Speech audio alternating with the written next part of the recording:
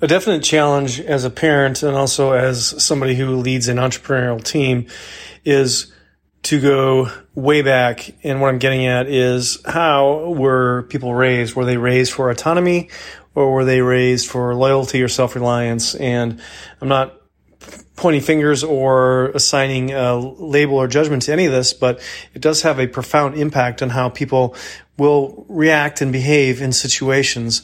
My wife and I really focused on raising autonomous children to solve problems on their own, to come up with creative solutions, not always without setbacks, issues, or hurdles, but that is to be expected.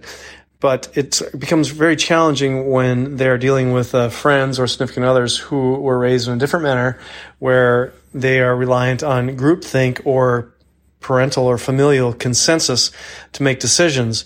And when the alternative corollary is to focus on a more autonomous strategy, self-reliance, and problem-solving ability and capability, and stretching oneself to try to find a solution versus relying on somebody older or, quote, wiser to provide the solution, oftentimes creates a dichotomy and a rift in the relationship. And unfortunately, this happens all too often. But knowing this ahead of time, knowing that a particular person on the team may have been instructed from an early age to function in a more of a collaborative, team-making, group-think decision versus an autonomous, self-reliant, leadership-type decision-making model, really provides a lot of clarity on some of the dynamics that go along with creating a functional, cohesive team, and also particularly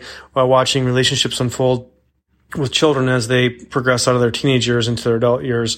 It becomes quite apparent that there are a variety of styles, if you will, communication preferences, and also baggage. We all bring baggage to us, whether it's